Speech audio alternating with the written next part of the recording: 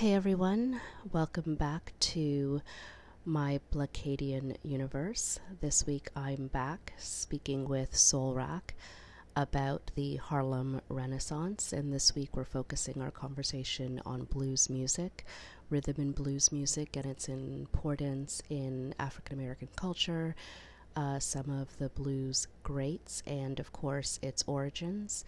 I hope you enjoy, and thanks for listening.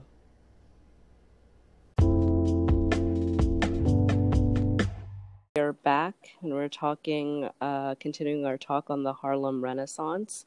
We're going to be focusing a little bit today on the blues musicians, but first, I think it would be good if we just, give a little recap of the Harlem Renaissance, maybe talk a little bit about the Great Migration and Jim Crow. Do you want to talk about that a little bit? Of course, I enjoy every time I get to talk about the Great Migration because it just shows us the period where we went from struggle to triumph. Anytime we think about the migration, between 1910 and 1940, there was an exodus from the South because prior to that, 90% of African Americans lived in the South, and then they migrated to northern cities in the Midwest, primarily because of the brutal treatment that was enforced in the South due to Jim Crow laws and racial animus and so many other things. Basically, when we were freed during the Emancipation Proclamation, we went from one place into another with the Jim Crow laws being in effect in the South. And just for those who may not remember, Jim Crow laws were a code of conduct, basically, and laws that were enforced to keep African Americans enslaved mentally and financially. And basically, it made you become a second-class citizen. There were certain things you weren't able to do. You couldn't look a white man in the eye. You couldn't ride in the front seat with a white person. You had to get in the back. Those who remember Emmett Till, he was killed just because he allegedly whistled at a white woman. So those laws were very brutal, so brutal, in fact, that they led to lynchings. At least it got to a point when it was at its maximum level. There was 3 lynchings a week, and it was seen as sport where people would come in big crowds to see people get hanged. It was similar to the death penalty today, and people would leave with souvenirs, whether it be a bone from the person that was lynched, ear, or some type of body part as a souvenir. So it just shows the brutality that was exemplified during that time. Mm-hmm. And just to carry over to where we are today. So so those things were happening during the South, and then a window of opportunity opened up for the African Americans that lived in the South. They were able to migrate up north due to a shortage of workers in the factories because the war was happening, and they had a need for workers to fill those spots or positions that were vacant due to people that went to war. So they migrated up north for that opportunity. And the large concentration of those African Americans were in Harlem, which is a section of New York. And in that area, there was closely 3 miles, concentrated area, which was a total of 3 miles. And within the area, there was 175,000 people that lived there. And because that area existed, it allowed an opportunity for creativity. And as we stated before, it gave us a chance to create a new identity. Yes, absolutely. And so I know we touched on it before in our other discussions just about, it didn't mean that there wasn't any racism up in the North. It's just more opportunities were up there for African-American people. So it created a absolute new identity, and it helped with some of the key pieces of our culture, that still exist today. So very important. I know we talked a little bit about some of the music. Yes. Some of the musicians. Yes, we did. We talked about last week or last episode, we talked about jazz musicians, and all of this was a part of creating that new identity. Just to kind of tie it in, and again, we want you to put on that seatbelt and continue to ride with us, because we're definitely going to take you on a journey, especially if you're going from one episode to the next. It's beneficial for you, and I'm speaking to the audience right now, for you to listen to every episode, because when we do the recap, we highlight the main points. But if you really want more details and you want a more in-depth discussion, it's necessary or important for you to listen to every episode. That way you can follow exactly where we're taking you on this journey. So I just wanted to throw that nugget in there real quick, just so we can just encourage the listeners. Even though you may hear this podcast, go to the previous ones. In fact, listen to all the Black Canadian podcasts, because all of them are good, interesting, and it gives you a good perspective on racism, not only in America, but in Canada as well. She highlights some very important things. So follow her podcast in the process. But as we go and talk about the musicians as a whole, we were fighting against identity, for lack of a better term, identity crisis, because of the fact that in the South, there were ideas or stereotypes that were perpetrated. One of them was due to blackface, which is, I'm going to plug my music right now, a song that I wrote about talking about how blackface existed for over 200 years. But the premise or the primary purpose of blackface was to degrade African Americans. They would have white performers that would put on they would use burnt corks, or they use oil or grease. I think you call it oil grease or oil paint. And basically they'll paint their face black, and they'll wear uniforms, wear an outfit, and speak in degrading tones and kind of degrade African Americans, which gave a stereotype that we were uneducated. We were, didn't lack the stability to be considered a human being. Prior to that, through slavery, was seen as 3/5 of a man. A horse was more valuable than a slave at that time. So they wanted to carry on that stereotype, that idea, that image. And that image existed for years. And not only that, we have the degradation that was caused by the mammy stereotype of character, which you mentioned last week that your family wouldn't allow you to have that pancake box. I had it. Yeah. So it was in my household, but you were fortunate that you had the one with the Canadian flag or Canadian symbol, so you didn't have to indulge in that moment where they used it, even though she changed over the years and started wearing the perm. But prior to that, she didn't have the perm. She looked like the mammy that was on the plantation. So with that being said, that was one of the stereotypes we're fighting against. We're fighting against the coon stereotypes, which you would have the person looking very buffoonish.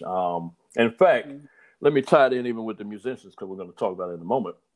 But some of the musicians, even when they performed, they kind of had that buffoonish kind of look, like they make their eyes bulge out. They will always have that big Kool-Aid smile, every time they perform, ideally to try to make the audience that was listening, that were non-black, to be more accepting of the music because of the way they kind of perform when they did it. They always looked a certain way, like they had to be very polite, non-offensive with their music. I mean, it changed with rap. Now, rap's a little different than what it was back then, but you did what was socially acceptable, because ultimately the goal was to expand the music and to create other opportunities for it to be heard. And sometimes they may have that buffoonish look, because we look back today, we'll be like, well, why are they looking like this? Or, we have a certain perspective on that end. Go ahead. I know you're about to say something. Oh, no. Yeah. It's just interesting about how, even in creating something, it's about, self-expression and creation. The fact that it was still being created through like this lens of, not wanting to white people is just, a very key point that, when we're looking back at it, we can see it, and just imagining, what they were experiencing at that time is just astounding. So because most of the musicians that we knew back in those times, especially the jazz musicians, even blues musicians, most of them got their start in vaudeville shows. That's how they got started, basically. And those vaudeville shows, they basically were, they was like comical shows, but they degraded African Americans in the process. They had their emphasis that didn't really see us in the most positive light. But it did give these artists a start, and it did give jazz per se an opportunity to spread across a more national arena, because before then it was more concentrated. We know that it started in New Orleans. and it was people and they got their start mostly in Storyville. And in that particular area, it was bars and brothel, but there was a lot of creativity that was going on during that time. Some of the well-known musicians we know today, one by the name of Louis Armstrong and Jelly, Jelly Roll Morton, who was one of the first people to have their music in print. He was a wonderful pianist, and he influenced a lot of other musicians in the process. And then we also have to think about some of the other jazz musicians that came along the way. Joseph Buddy Bolden, who was also one of the influential musicians at the time for ragtime. There isn't much written about him. If you want to know a little bit about Joseph Buddy Bolden, look for a movie called Bolden. It came out, and it kind of gives his story. It doesn't give you. It's kind of told in a way where it's almost like a documentary, but kind of told in a cinematic version or a cinematic way. But it doesn't really give you a lot of information about it, but you can try to get more details about him in Wikipedia. But what you want to know about him, he was one of the first people to kind of influence the jazz movement or ragtime. At the time, jazz was called jazz, which is Jass, eventually became jazz, Jazz. And so it transformed, it evolved over time. But even as we talk about the musicians, we want to talk about Kenny Duke Ellington, who was so, I would say, so far or beyond his time that he didn't even want his music to be called jazz. He wanted to be called American music because he felt like it was on another level. And sometimes he would say it was beyond category. But he was beyond category because he was very influential during the Harlem Renaissance and he was always one of the fixtures at the Cotton Club, which we'll talk about later on. And then lastly, let's not forget about Ella Fitzgerald, who was phenomenal within herself, and she was just made such a contribution, and she was well known for scatting and just the way her vocal range was just a powerful singer, and she's had years of doing music, and I could go in more detail, but I want to leave that room for people to listen to the previous podcast. I don't want to spoil it for them, so we'll let them go and listen to the previous one. And that way they can get more details about each of these performers. But those are the people that we talked about last week. And we ended it on hip hop and jazz music, how jazz even influenced hip hop music, which was called jazz hip hop. And some of the notable people, if you watch my timeline today, I kind of went over some of them just to give people a chance to hear the music as well. But some of the well-known artists or groups were Gang Starr, which included Guru and DJ Premier. One of their songs called Manifest had a sample from Dizzy Gillespie, who was also a jazz musician as well. In fact, we're going to, we may talk about, as a matter of fact, I may talk about him today as far as musicianship is concerned. And then we also have a Tribe Called Quest, and who used jazz music. And Diggable Planets had the song Cool Like That, or The Rebirth of Slick, which also had the jazz melody in there. And Jungle Brothers, and there were many more. Pete Rock and CL Smooth were also people that sampled jazz. So there was a lot of jazz and hip hop. So it went from Harlem Renaissance to becoming a worldwide phenomenon to even on our shelves in jazz hip hop, which occurred during the 90s, during the late 80s and early 90s. So jazz has really influenced different music genres. Yes, absolutely. And I think it's interesting, just 'cause people might not know that hip hop is so, old, going back, and it's, evolved and changed. Same thing with jazz music, as all music does as well. Sure. So it's nice to have connection in there for sure between jazz, hip hop, and jazz music. So something I think people can look into and listen to our podcast on that. And I know you mentioned your timeline, so absolutely everyone, please check out at Soulrack's timeline, because he just gives you little wonderful tidbits of information on this. I think, how many characters was it that you're trying to fit it in? Trying to do 280, which is very challenging sometimes. It's like, okay, now I have to realize what part is needful. Yeah. Well, you do a good job. Yeah. Yeah. hmm So that's basically what it is. It's a struggle to try to do it, and you don't want to oversaturate the social media. But sometimes you have to put out a certain amount of information for people to fully grasp what you're trying to encourage at that point. So that's what that is. But yeah, we're definitely gonna continue on. And like I said before, if you missed anything during the recap, there are at least what we have about maybe four. Well, this is the fourth episode where we're talking about the Harlem Renaissance. So you can listen to the three previous episodes, and that way you can really be caught up and really get a full grasp of what we're talking about and why it's significant to us, why it's significant compared to what we experience today when it comes to our music. Absolutely. Yeah, so just want to move forward.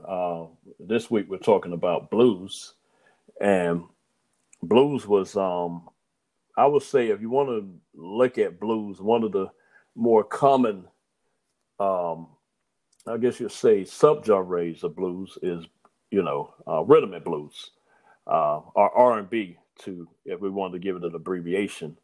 And today we know R&B. We're familiar with R&B music, and then even from there we have soul music, and then a subgenre of soul music is neo soul. So all of that is connected, whether we realize it or not. The different type of musics that are how they expanded over the years and how they influence us to this day. So just to just kind of give what blues is. Blues was more or less, it originated in the Deep South. That's the first thing. And it was around the 1870s. During that time, there was African musical tradition that African American music, African musical traditions and African American work songs and spirituals. So blues pretty much incorporated like spirituals, which is like what we call today like church songs or gospel, basically, the earlier aspects of it. Work songs, field hollers, shouts, and chants, and rhyme simple narratives, what we would call ballads. That's what you hear a lot of times when you hear rhythm and blues. They're basically, if they're slow, they're usually considered like a ballad. But it was happening often, during and after slavery ended. And it moved on from the plantation to the juke joints, okay, which was newly acquired, newly acquired area for where former slaves would gather, and they would go, and there they would do gambling. They would hear music and different things like that. So it was an ongoing experience, and a lot of people don't realize some of the music that we deal with. The earlier parts of it originated during slavery, because when the slaves were singing, even when they were trying to escape, they would use song as a way of communicating to one another, and they would give details on how to get, how to get off the plantation, or, a way to bring healing, because, the master wouldn't allow so many things, but one of the things they were allowed to do was able to sing and do things of that nature. So it did help heal some of the emotional wounds that occurred, but it also was used for instructive reasons to kind of give people a way to get off the plantation at that time. So it served a lot of purposes other than just singing just for entertainment purposes. It actually had a lot of benefits other than just the norm that we consider today. Like we hear a love song today, it has an emotional impact, sometimes a spiritual impact. But during those times, it had even a more definitive approach, because it was there to provide instructions as well within the songs. Exactly. It's so innovative, thinking of how, having those sort of hidden messages open. And the other thing that's so interesting about the African American like work songs is that it's a way of, or it was a way of preserving history, sort of having like an oral history being passed down, because of course, not being able to record our own history in any sort of way, but using the work songs to sort of have that heritage and tradition being passed on is very important as well. Part of the music tradition. So, very important. Thank you for bringing that out, but because that is important. It was very important at that time, and even today, music helped us deal with trying times. That's what, when you're going through something, Mm-hmm. what do you normally do? You put on music because it'll help you get through the point that you were going through at that point in time. But so just wanted to touch on that, and then as we move forward, we bring up one of the musicians that was very popular at the time, Alonzo Lonnie Johnson. He was an American blues and jazz singer. Some of the blues singers or jazz singers, they kind of dabbled in both genres. They would do blues and they also would do jazz. So sometimes we might put them under the blues category, the jazz category, but they may do more than one genre. So some of those people who are, sticklers about, having 100% accuracy, we we we may have it under blues, but then they also may fall under jazz as well. So just give us the freedom to have that opportunity to do that. I know. I mean, when I used to do the hip hop, I have one date off, and then, oh, you didn't get it right. I was like, okay, well, I am human, and sometimes information differ depending on where you gather from. So, because especially when you're dealing with information that happened 50 or later years ago, some of those, Mm-hmm. even with the birth of some of these musicians, they didn't have it accurate because sometimes they would have the information in more than one source, or sometimes it wasn't even recorded because the musician may say one Mm-hmm. thing, but then it may be recorded differently. So it was, having pinpoint accuracy sometimes may not always fall in line, but we try to do our best with what information we have available to us. So I just want to throw that out there just in case we have one of those type of critics. Let you know in advance. When we do research, there are times that you can't get the information you want, so you try to go with the best information you have to try to explain the point. Or Yeah, absolutely. nice. So so we'll get back to Johnson again, and he was a pioneer of jazz guitar and the jazz violin, and is recognized as the first to play an electronically amplified violin. So he's very significant in that sense. But one of the things that's very important about Johnson was that he pioneered the single string solo guitar styles that have become custom in modern rock, blues, and jazz music. So some of the music that we're hearing today was influenced by Alonzo Lonnie Johnson or Lonnie Johnson. So I just wanted to Mm-hmm. make sure. And one of the people he influenced for style of music was the Django Reinhardt and T-Bone Walker, virtually all electric blues guitarists. So a lot of electric blues guitarists took were influenced by him. And sometimes we listen to people, we'd be like, wow, that person is great. But we also have to take into consideration that person was influenced by somebody else. And so we Mm-hmm. always want to sometimes dig a little deeper, and you'll be surprised who they are connected to when it comes to influence, because some people, yeah, Yes. because some people will never know. Uh, Hmm. exactly. To say it's the influences in music is important to know your history because people are influenced by so many different musicians. So it's great that you're mentioning that Lonnie Johnson is an influence for so many Absolutely. musicians. And the other thing about Lonnie Johnson was that his early recordings are the first guitar recordings that display a single note soloing style with string bending and vibrato. So he was one of the first ones to record, and he influenced people in the process. So I just wanted to make sure that we just kind of touch on Lonnie Johnson because he was one of the greats. And I'm Mm-hmm. glad we're doing this series because some of these people, and I hate to use a phrase but it kind of got swept under the rug, because we Mm-hmm. have to dig deep sometimes. And I learned about him just by doing this series. Now I'm a person that really, I believe in doing in-depth study. I know you do too, and I miss Lonnie Johnson because I learned about him by working on this series. So it's great that we found him and that people can rediscover who he is and what he contributed to the culture. Exactly.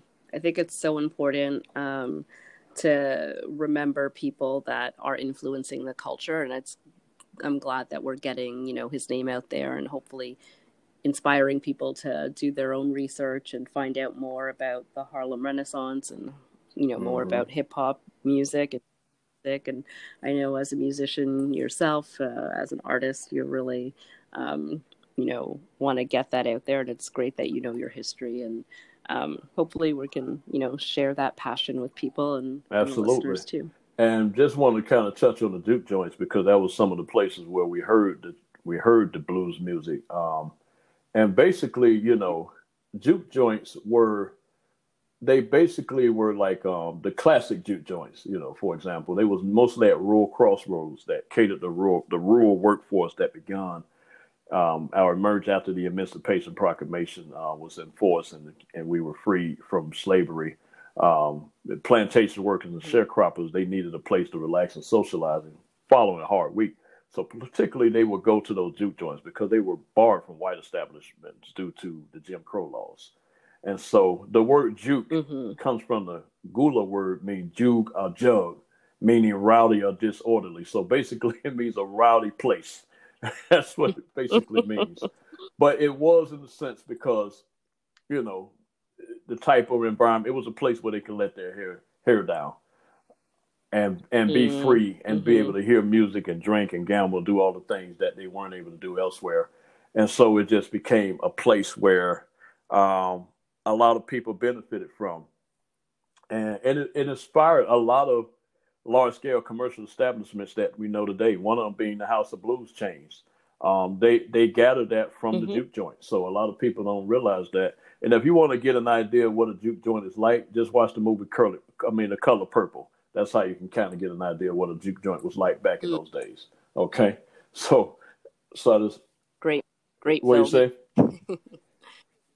It was a great movie. Yeah. It was a great movie, and I liked because it captured a period of time that may have gone unnoticed if it wasn't for that movie. And, and big ups to all those people who wrote books, and those books were turned into movies. And we're thankful for those people who created the movies and the ones who wrote the book, because they help us to capture a time of history that may have gone unnoticed if it wasn't for the authors and the movie producers and movie screenwriters, right, putting these films together for us to watch and see and and share it without the next generation. So they capture, it's like a time capsule basically, and we appreciate them doing it for us. Let's get to Ma Rainey. Ma Rainey was one of the earliest African-American professional blues singers and one of the first generation blues singers to record. Now they billed her as the mother of the blues.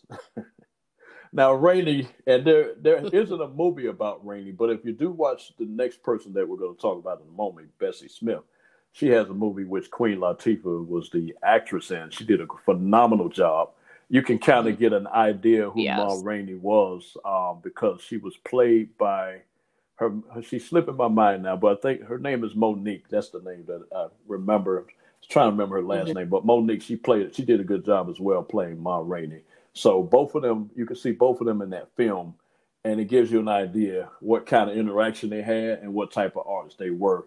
We're just going to kind of give you the basic understanding what their contribution was. But if you want to kind of get like a cinematic view of who they are, just watch that film. It'll really give you a good perspective of who they are and what they dealt with during that time. And one thing I want to say, as we talk about these musicians, jazz musicians, blues musicians, the writers, all of these people were dealing with, Jim Crow was still going on down in the South. They still was dealing with discrimination, yet they were able to be creative and leave their mark in our world. And so I find that very impressive that they were able to do that. But as we continue to talk about Ma Rainey, Rainey was known for her powerful vocal abilities, energetic dispositions, her majestic phrasing, and her moany style of singing.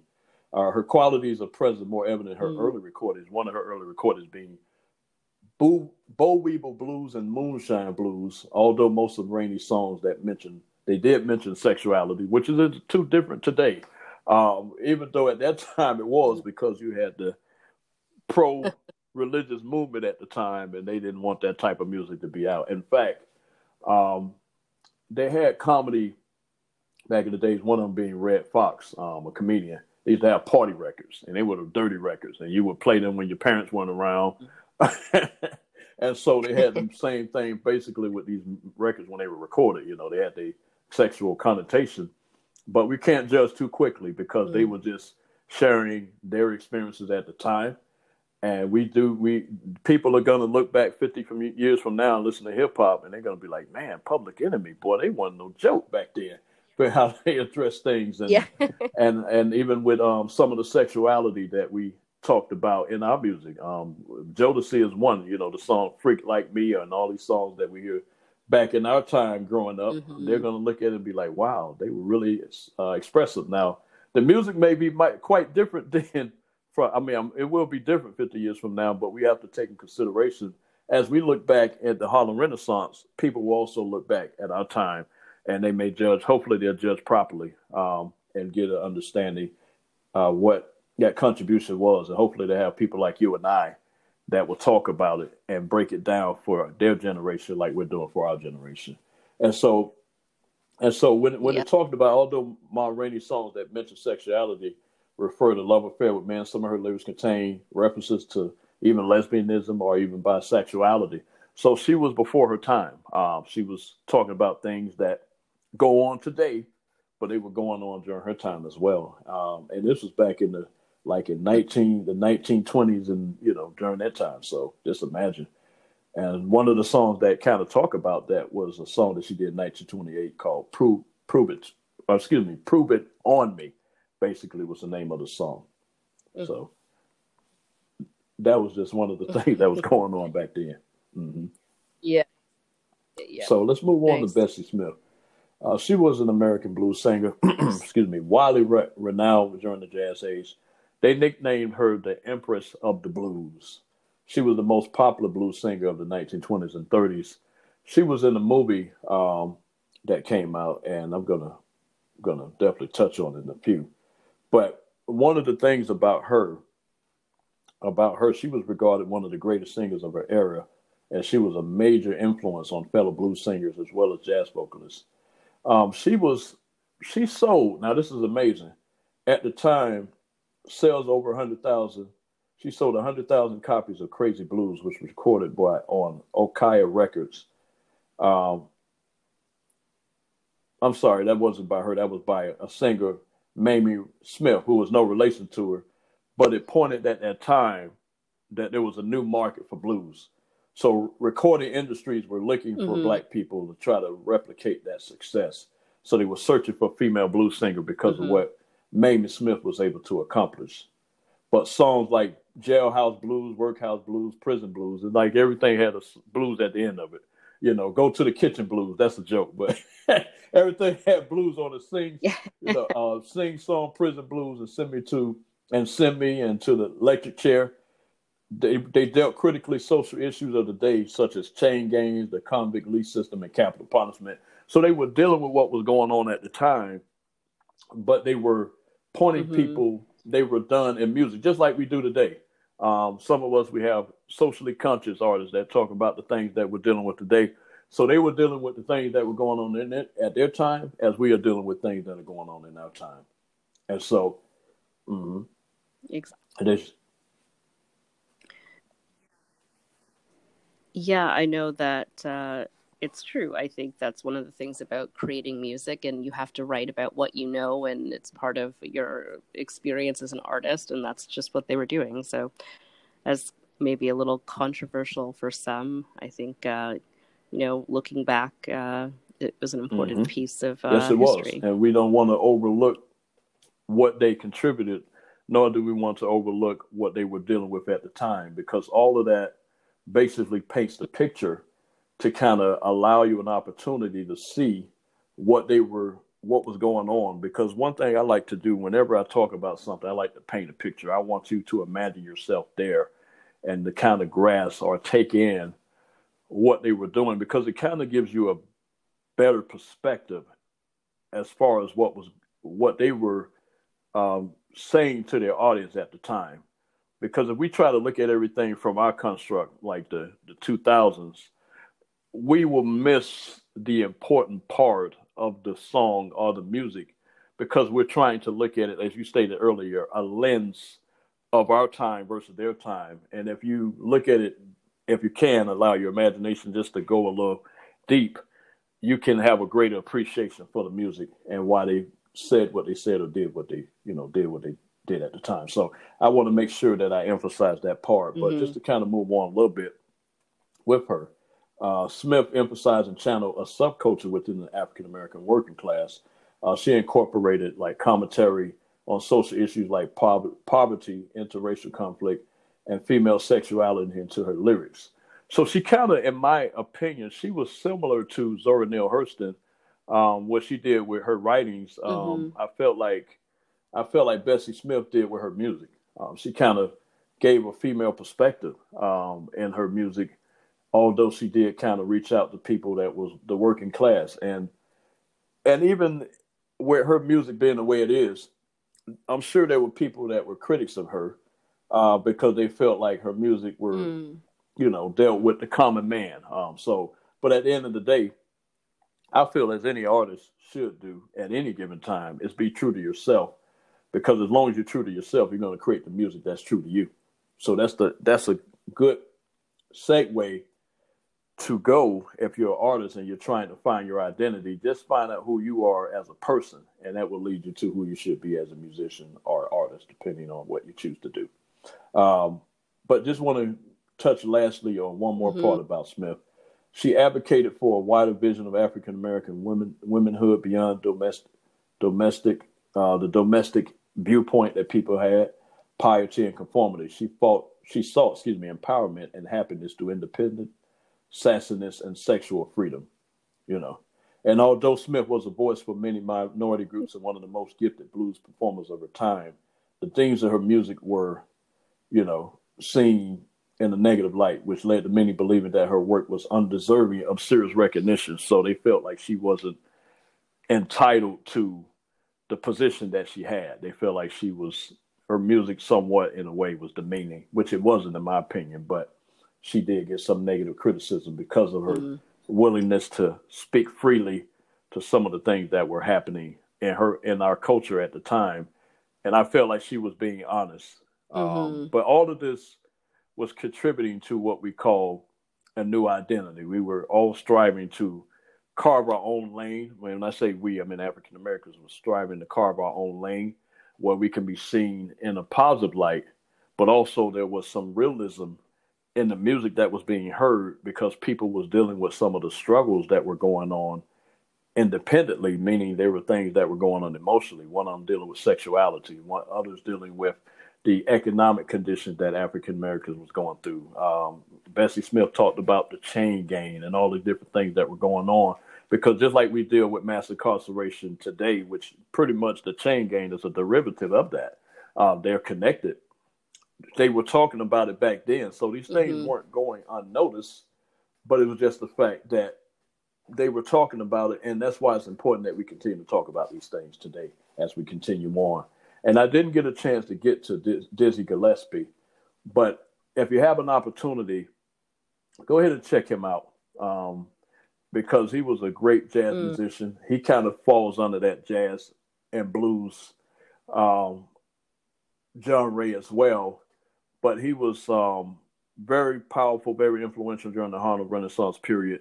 And I would ask you, if you have the time, go ahead and research Dizzy Gillespie. I may get a chance to talk about him next week. So if you hear this one, tune in next week, because I want to talk about Dizzy Gillespie, but I also want to talk about the different dances that were created during the Harlem Renaissance, which will be next week. So tune in, continue to follow. Yes.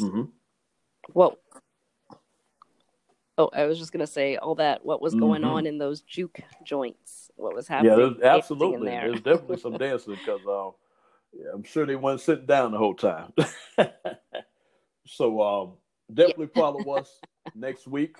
We're going to continue the series going on. Thanks once again. I thank Black Canadian for allowing us to share this information to a broader audience and having the opportunity where you can go back and listen over and over again, because it's now available on Spotify. And what are the other places they can listen to the podcast? Yeah, it's on Spotify, Anchor, as you said, and so Apple Podcasts as well. So you need to tune in, need to lock it in, and not only tune in, give your feedback, let us know how we're doing, and let your friends know. Tell a friend to tell a friend. And that way we can continue to do this. And we appreciate you for listening. We appreciate you for sharing it with other people. And once again, let's continue to preserve the culture as we continue to talk about the Harlem Renaissance. Thanks again, Solrak, for your time and your knowledge and having a chat with me today. So yeah, everyone, please listen in for next time.